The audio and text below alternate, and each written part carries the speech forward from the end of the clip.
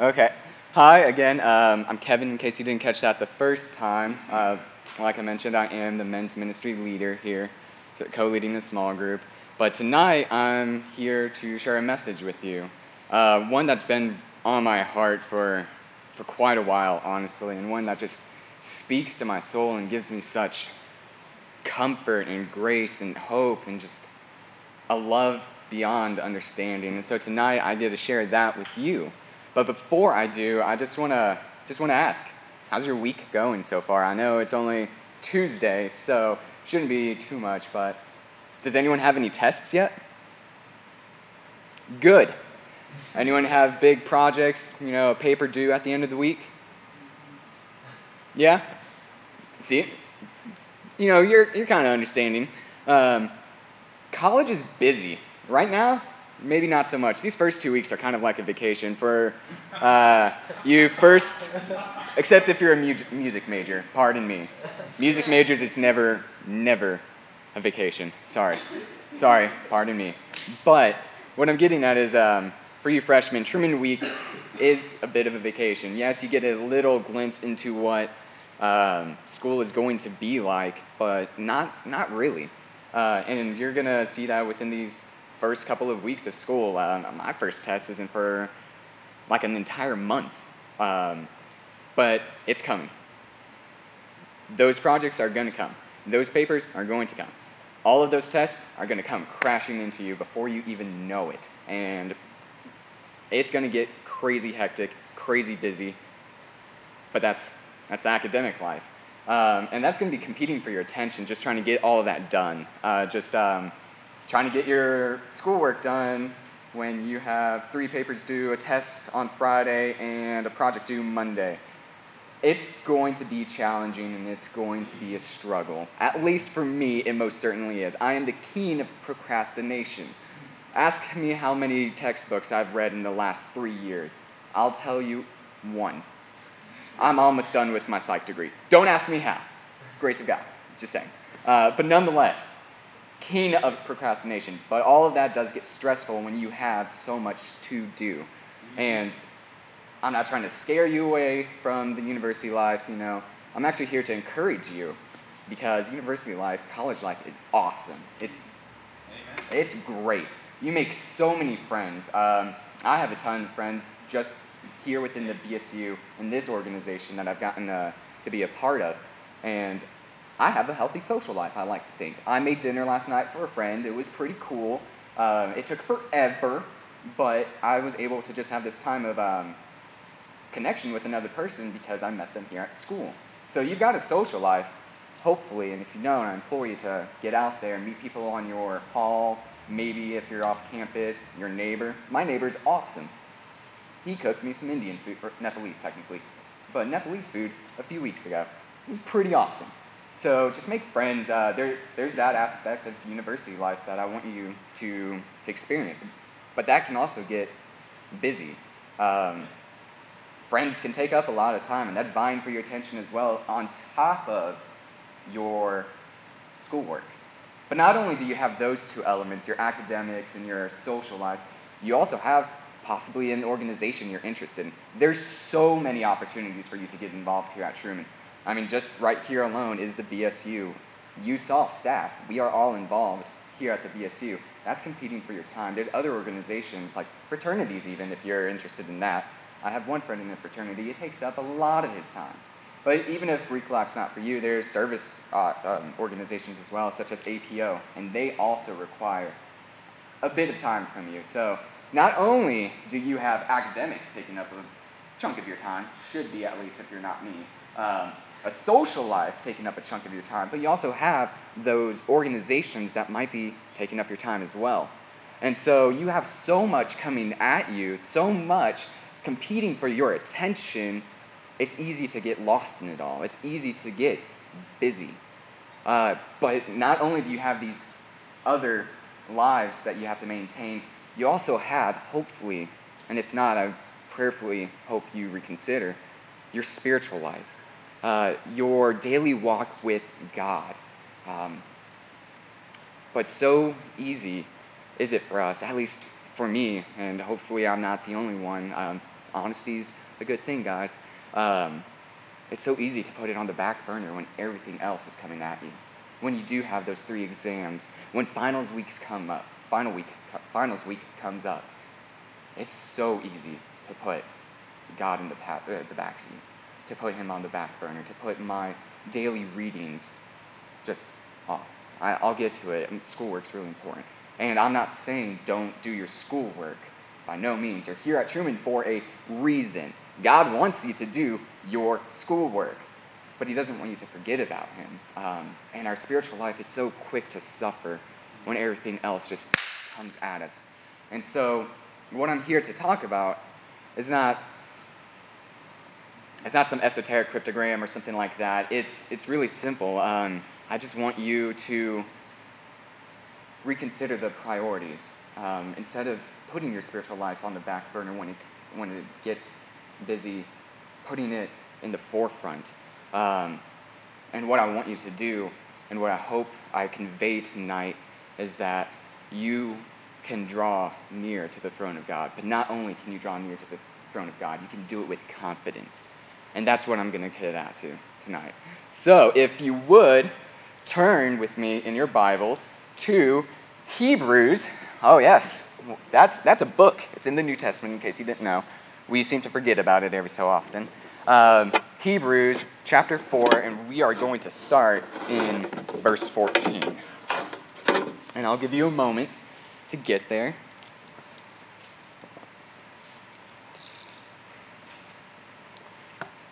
Okay, and it will be on the screen also. We're going to also be flipping around a little bit. I'll just warn you about that. It'll be up on the screen behind me, so you don't have to feel like you have to frantically turn the pages to keep up. But I'll let you know where we're going to be at when we turn. Okay, so one thing I really like is to honor God's word by standing as we speak it. So if you would, join me as we read Hebrews chapter 4, verses 14 through 16. Since then, we have a great high priest who has passed through the heavens, Jesus, the Son of God. Let us hold fast our confession. For we do not have a high priest who is unable to sympathize with our weakness, but one who in every respect has been tempted as we are, yet without sin. Let us then with confidence draw near to the throne of grace, that we may receive mercy and find grace to help in time of need. Please bow your heads in prayer. Father God, I just thank you for this text alone, just how it's impacted my life in the time that I've taken to just study your word, to just seek your truth in these pages, and just how much is offered right here in this short bit. And God, right now, I just pray that ears are open, hearts are open for you. Holy Spirit, I just ask you to guide me.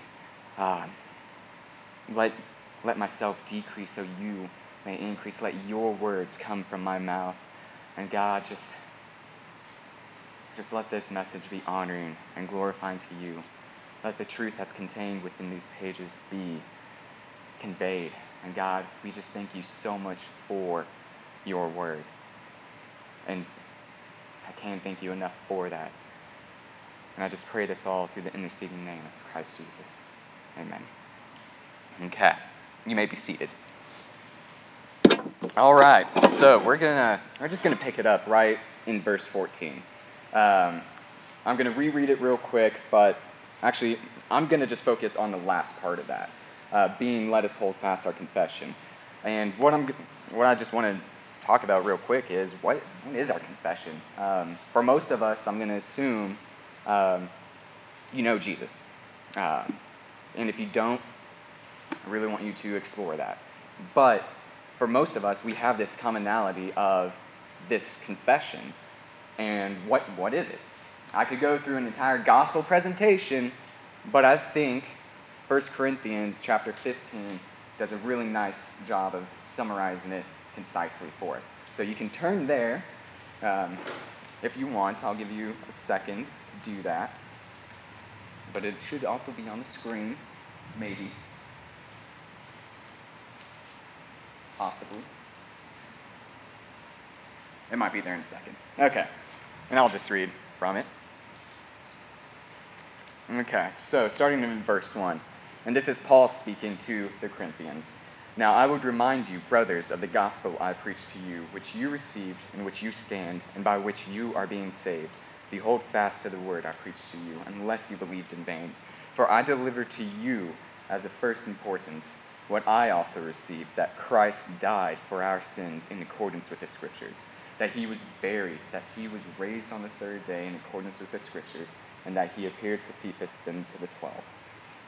I mean, just right here is our confession. It is the gospel. It's the embodiment of everything within the New Testament. It is that Jesus, the Son of God, God in the flesh, came to earth, lived, died, and rose again, all in accordance to the Scriptures, fulfilling prophecy and doing it knowingly. His death was not by accident. He laid it down for us. And what we see here, what our confession is, that in his life we have an example to live by. His very words tell us what to do. In his death, we find forgiveness of our sins, where the wrath of God, our transgressions, was satisfied.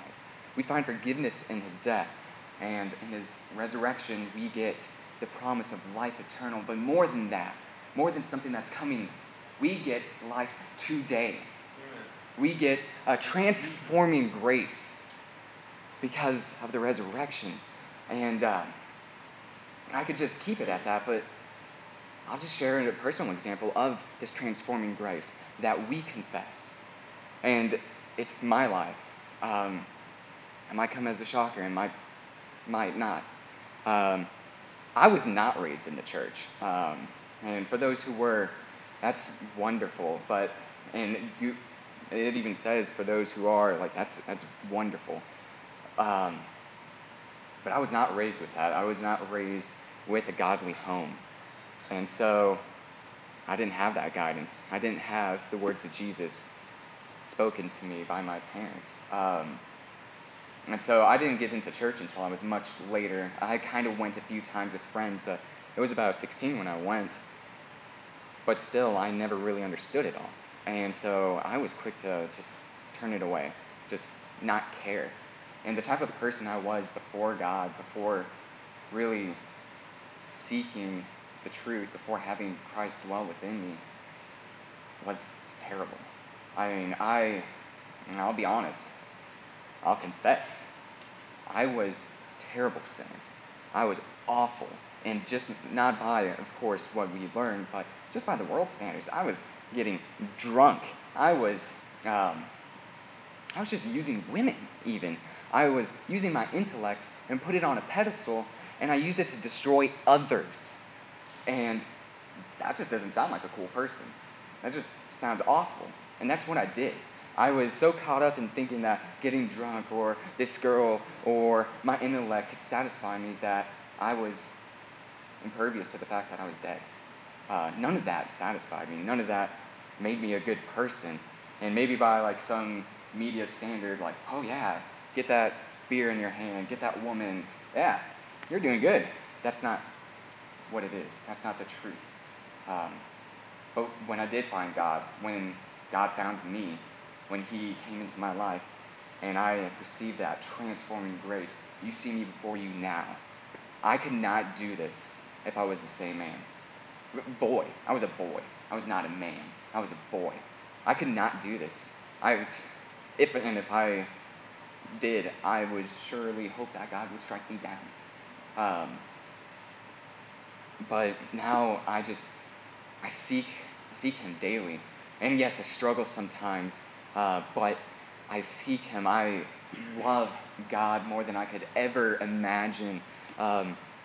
Honestly, I never thought I would do this, and I even proclaimed it at one point. There's no way I could ever be a pastor. Lo and behold, guess what? God is calling me into ministry.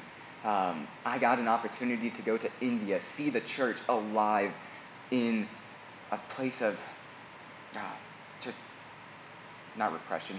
What is it? Persecution. There we go. Momentary slip. But yeah, in persecution, I got an opportunity to do that.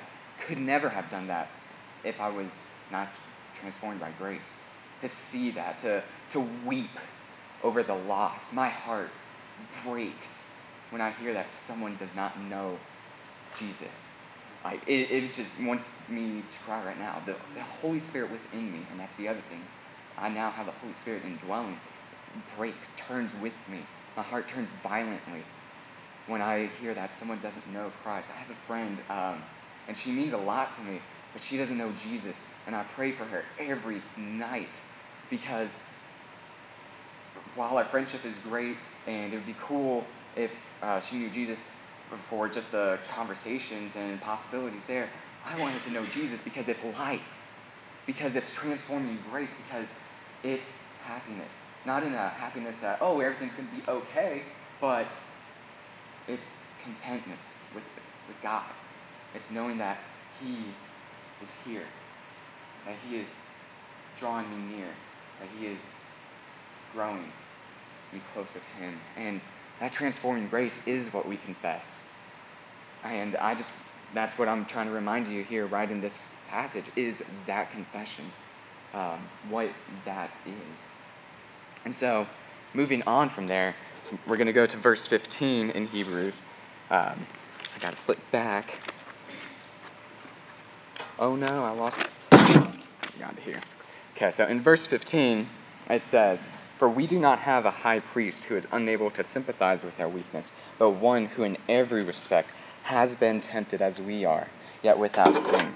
And this is awesome right here, because Jesus is not some savior way up there who does not know what we're going through. Jesus, you could never know what I'm going through here at university life. You don't know what it's like. You didn't have classes, Jesus. How could you possibly know? But He does.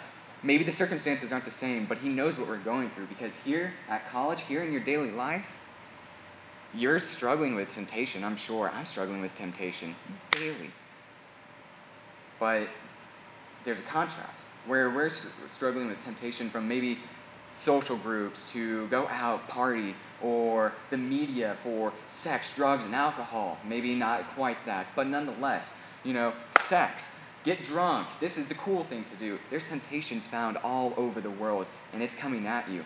But Jesus was tempted by something greater than all of these. The tempter, Satan himself, directly at him. And we're going to be turning to Matthew chapter 4 for this bit of passage, where we see that, where we see Jesus tempted by the devil.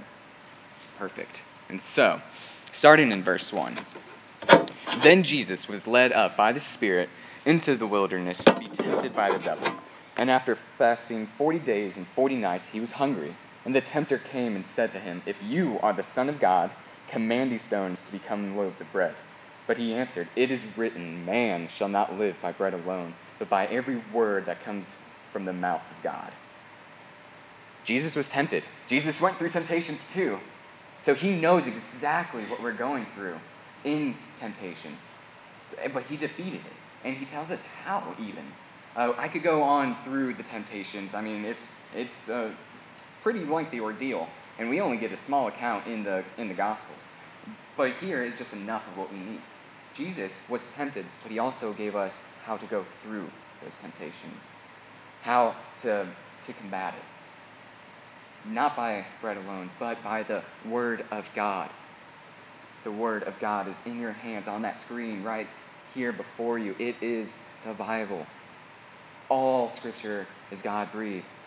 He did not just have some peer editing. He was in it. The Holy Spirit was guiding the writers. We have the words of God before us. We learn about God. We see what He's done for us, what He promises us, and how He does it all. We see God here because He's revealed it to us, and Jesus tells us exactly how to combat those temptations. Now, I'm not saying you're not going to struggle or sometimes fail, but by reading your Bible more often than just maybe once a month, you might be able to combat those temptations more. And the more and more you read it, the more and more it just comes and lives in your heart. And it's just amazing to be able to go through a situation and just know God's deliverance. Just to know God is with you. And you see that through the Old Testament and the New Testament. God with the Israelites, God with us in the Holy Spirit. The Holy Spirit is God in us. And so, how do we really get to know Holy Spirit? How do we get to know Jesus? How do we get to know God? Reading our Bible. And I'm not saying go home and read the whole Bible tonight, but maybe just try reading some scripture at least once a week. I implore you daily, because it's amazing to wake up in the morning and get God right on your mind first thing. And that's what I've got for that. So, now we're coming to verse 16. I'll be honest, I'm excited for this part. I'm excited for verse 16 because it is awesome. I love this part. And this is what I'm getting at for everything, is in verse 16 of Hebrews. Let us, then, with confidence, draw near to the throne of grace, that we may receive mercy and find grace to help in time of need. Now, I can talk about that grace part, but I think our confession does. I think our confession of that transforming grace has already covered that. I could talk about mercy and in our time of need, but I think hearing Jesus' words through temptations by the devil himself helps us in that. What I want to talk about is the throne itself. And I love this part. So if you would turn to, we're going to Old Testament, Isaiah chapter 6. Because I think if we really understand and have this vision of the throne, we might be more eager to go to it. And so it's already up there, so perfect. And I'm going to just... Okay. And this is Isaiah's vision, the prophet. He did a lot of prophecies, a lot of which were of Jesus. So he's a big deal. Starting in verse 1. In the year that King Uzziah died, I saw the Lord sitting upon a throne, high and lifted up, and the train of his robe filled the temple. Above him stood the seraphim. Each had 6 wings. With 2 he covered his face, and with 2 he covered his feet, and with 2 he flew. And one called to another and said, Holy, holy, holy is the Lord of hosts. The whole earth is full of his glory. And the foundations of the threshold shook at the voice of him who called, and the house was filled with smoke. And I said, Woe is me, for I am lost, for I am a man of unclean lips, and I dwell in the midst of a people of unclean lips. For my eyes have seen the King, the Lord of hosts. This is just such a powerful bit of scripture right here. Just this passage alone evokes such feelings in my heart, and hopefully yours. Maybe not now, but maybe later tonight. Because Isaiah, the prophet, who wrote and scrawled down the coming of Jesus, the one who would be pierced for our transgressions, found in Isaiah 53, the gospel in the Old Testament, basically. He has this vision of the throne of God, and he is undone. He is broken at this sight of just how majestic and glorious and beautiful and how unworthy he is, because he realizes he is a sinner. He lives amongst sinners, and he does not deserve just this vision of the throne. This is just a vision, guys. This isn't even the actual throne. And he is just broken. He is lost. And he knows he should not be before this. And it's just amazing because there's such contrast. There's such contrast from Isaiah the prophet, who wrote such great things that would come to pass of Jesus, and us today. Because I'll tell you, the throne is the same. The throne, God, is never changing. He is the same yesterday, today, and tomorrow, forever and ever. God is the same. His throne is the same. That same throne talked about in Isaiah 6 is what we see here in Hebrews chapter 4. It's the same throne. But here in Hebrews, we are told that we can go to the throne with confidence. How? I mean, this throne undid Isaiah. He was broken because of this throne. He was lost.